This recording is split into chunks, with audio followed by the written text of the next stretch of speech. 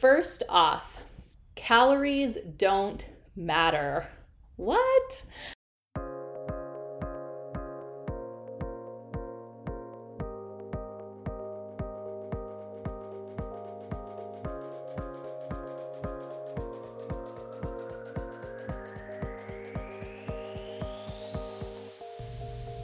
Hi, how are you? Welcome back to the Spring to Life podcast. I'm Caitlin, your host / hormone health coach, fertility awareness educator, Pilates instructor, and creator of the Spring to Life method. My goal is to promote feminine body independence and share stories of female resiliency to help you love your body more and unleash your inner superpower, your period.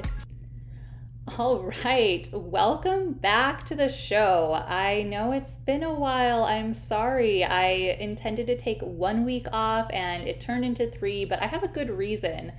My whole platform is about loving your period, cyclical living, syncing your life, your fitness, your work, your creativity to your cycle. And I really felt like I was just trying to pedal so hard to catch up with where I was supposed to be. I have this habit, I've always had it, of piling too much on my plate at once and just getting a little bit overwhelmed. So I decided that what would be best for me and for my business and for the show would be to just take a step back, recalibrate myself, plan things out in more detail, and really try to align my creation process in my business with my cycle. So that's where I'm at. I'm recording this podcast today in my ovulatory phase where I have the most energy, the most creative juices flowing, and I feel so much more in alignment. So moving forward, you're going to have a podcast every Monday, and I hope that you enjoy this episode. And if it resonates, maybe you share it with a friend.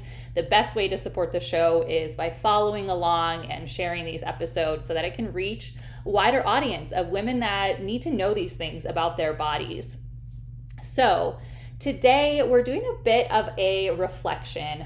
My birthday was in August 16th, I turned 32, and being in my 30s feels very mature, and honestly, I've never felt better, but certainly my holistic health journey over the past 5 years or so has something to do with how great I feel and look, if I do say so myself. And it really got me thinking about what I wish 22-year-old Caitlin knew. Like, if I could go back in time and tell myself in my early 20s just a few things to just ease my journey, what would they be? And honestly, I've thought about this a lot, even over the past couple years, and it's great to think about these things, but honestly, at 22, would I have been able to wrap my head around some of these ideas and these principles and these approaches to life? I don't know, maybe not. But if I can help somebody that is maybe entering that stage or has been in that stage of life where they're just really frustrated and feel like they're grinding their gears and working against themselves and feel like a victim in their body because of symptoms that they're dealing with and just not feeling in alignment with themselves, then hopefully that's what this episode will do. It will shed some light on some of the things that maybe aren't as important as you think they are, or maybe are more important than you realize. So these are things that I wish I knew 10 years ago. First off, calories don't matter. What? I know for so long, the rhetoric just in like mainstream culture and in the diet industry is calories in, calories out. You need a calorie deficit in order to lose weight or hit your fitness goals.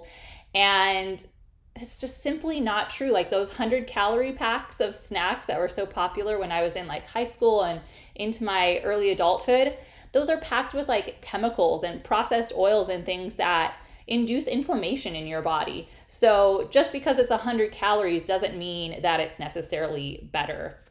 I literally spent years of my life agonizing over the way my body looked during my professional ballet career. And I know this played a huge part in this relationship, this disordered relationship that I had with food and eating.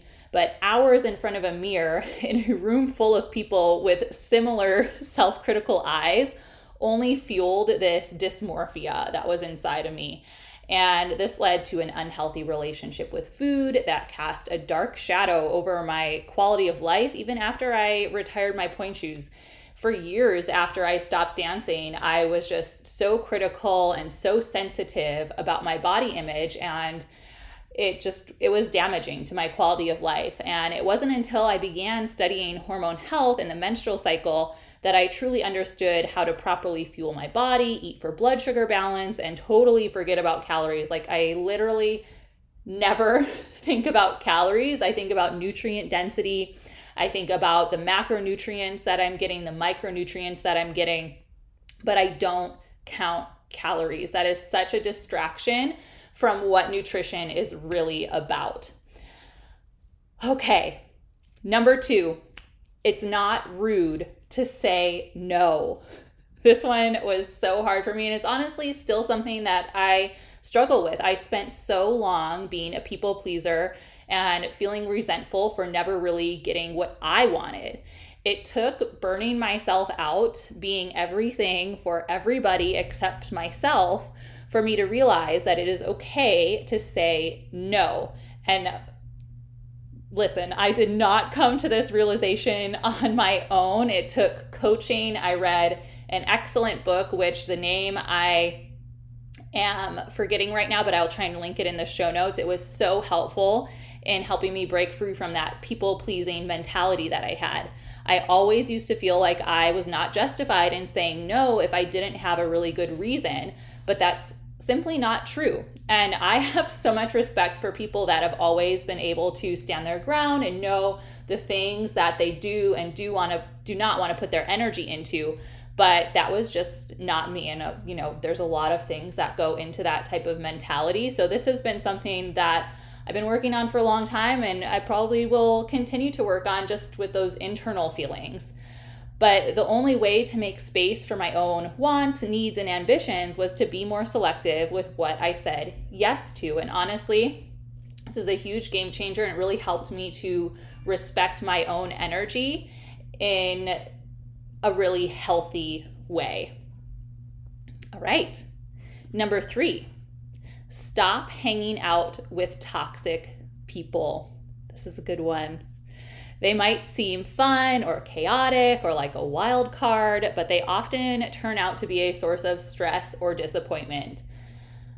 For me, on more than one occasion, I can recall really going out of my way to help my quote unquote friends who would fail to return the favor when I needed it, or would create some form of drama that my nervous system did not need. When people show you who they are, you have to accept it and move on. Your response to them, like if you're enabling their behavior, then they're just going to keep feeding off of you. And this goes back to being able to say no. But this was a lesson that I had to learn the hard way throughout my 20s, because I had such a big heart and I always wanted to help my friends.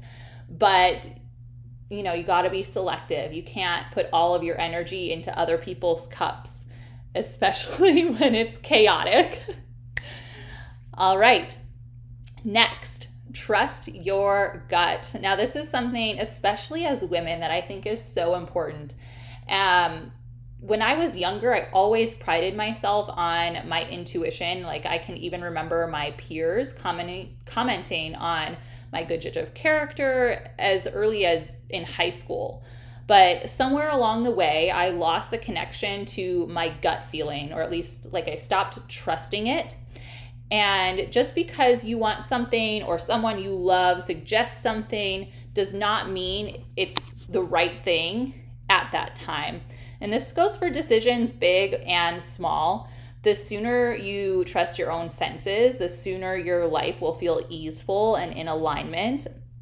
And this is something that I'm continuing to work on too.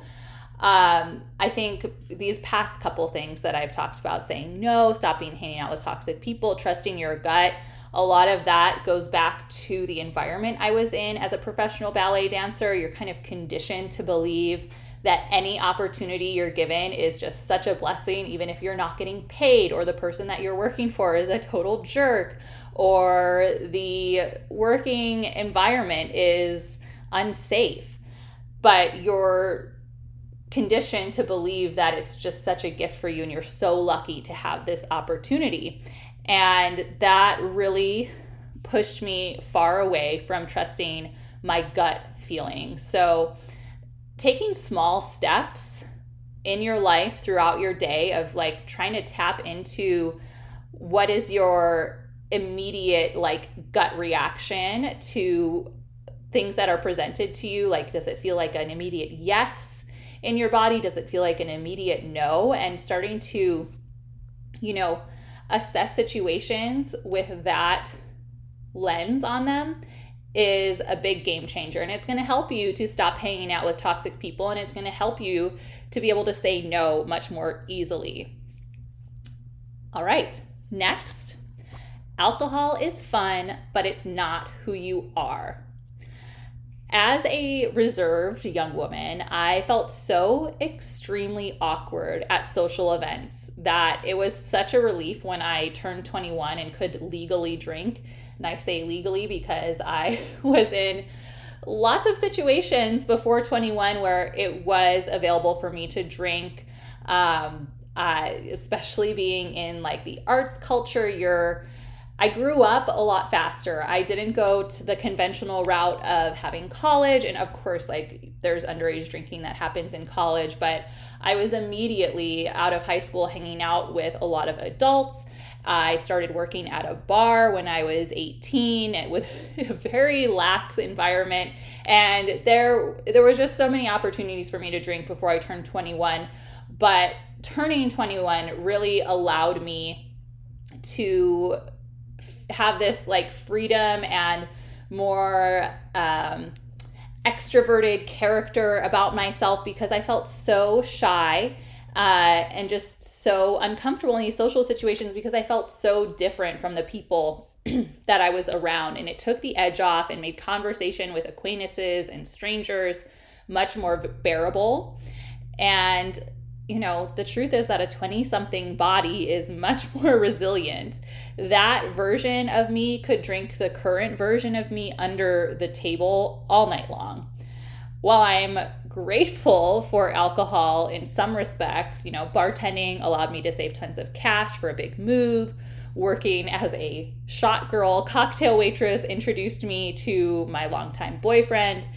It's like right now, I definitely don't like how I feel when I'm drunk.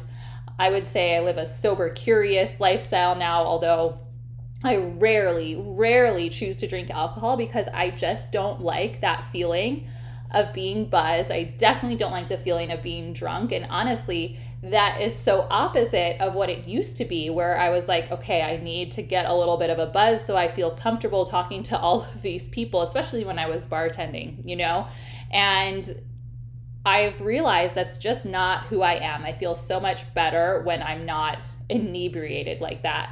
So, occasionally I'll have a celebratory drink, but for the most part, I am California sober. All right, next. Hormonal birth control is not the answer. No surprise here, you know what I believe. But if I could go back in time, I would never have gotten a hormonal IUD. That device wreaked more havoc on my body and sense of self than all of these other mistakes that I've already addressed combined.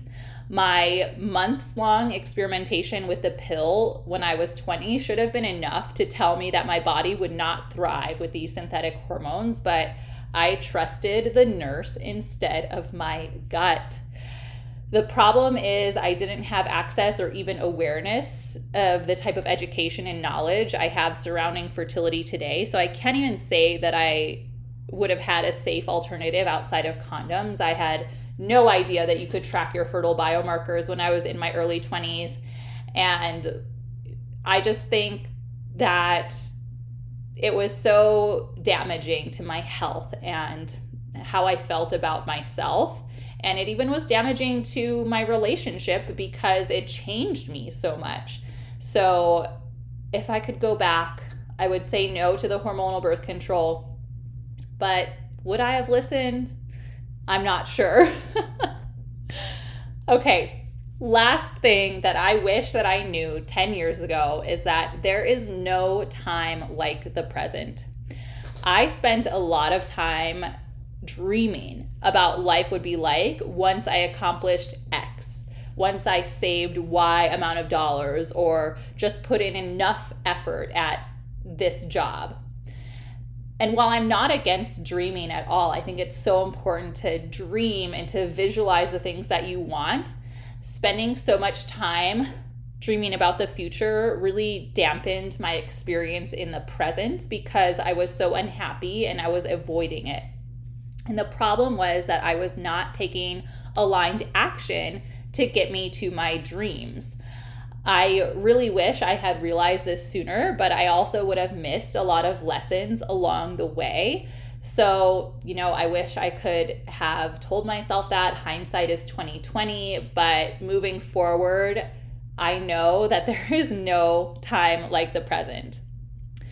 So let's go through and just recap those. Number 1, calories don't matter. Number 2, it's not rude to say no. Number 3, stop hanging out with toxic people. Number 4, trust your gut. Number 5, alcohol is fun, but it's not who you are. Number 6, hormonal birth control is not the answer. And number 7, there is no time like the present.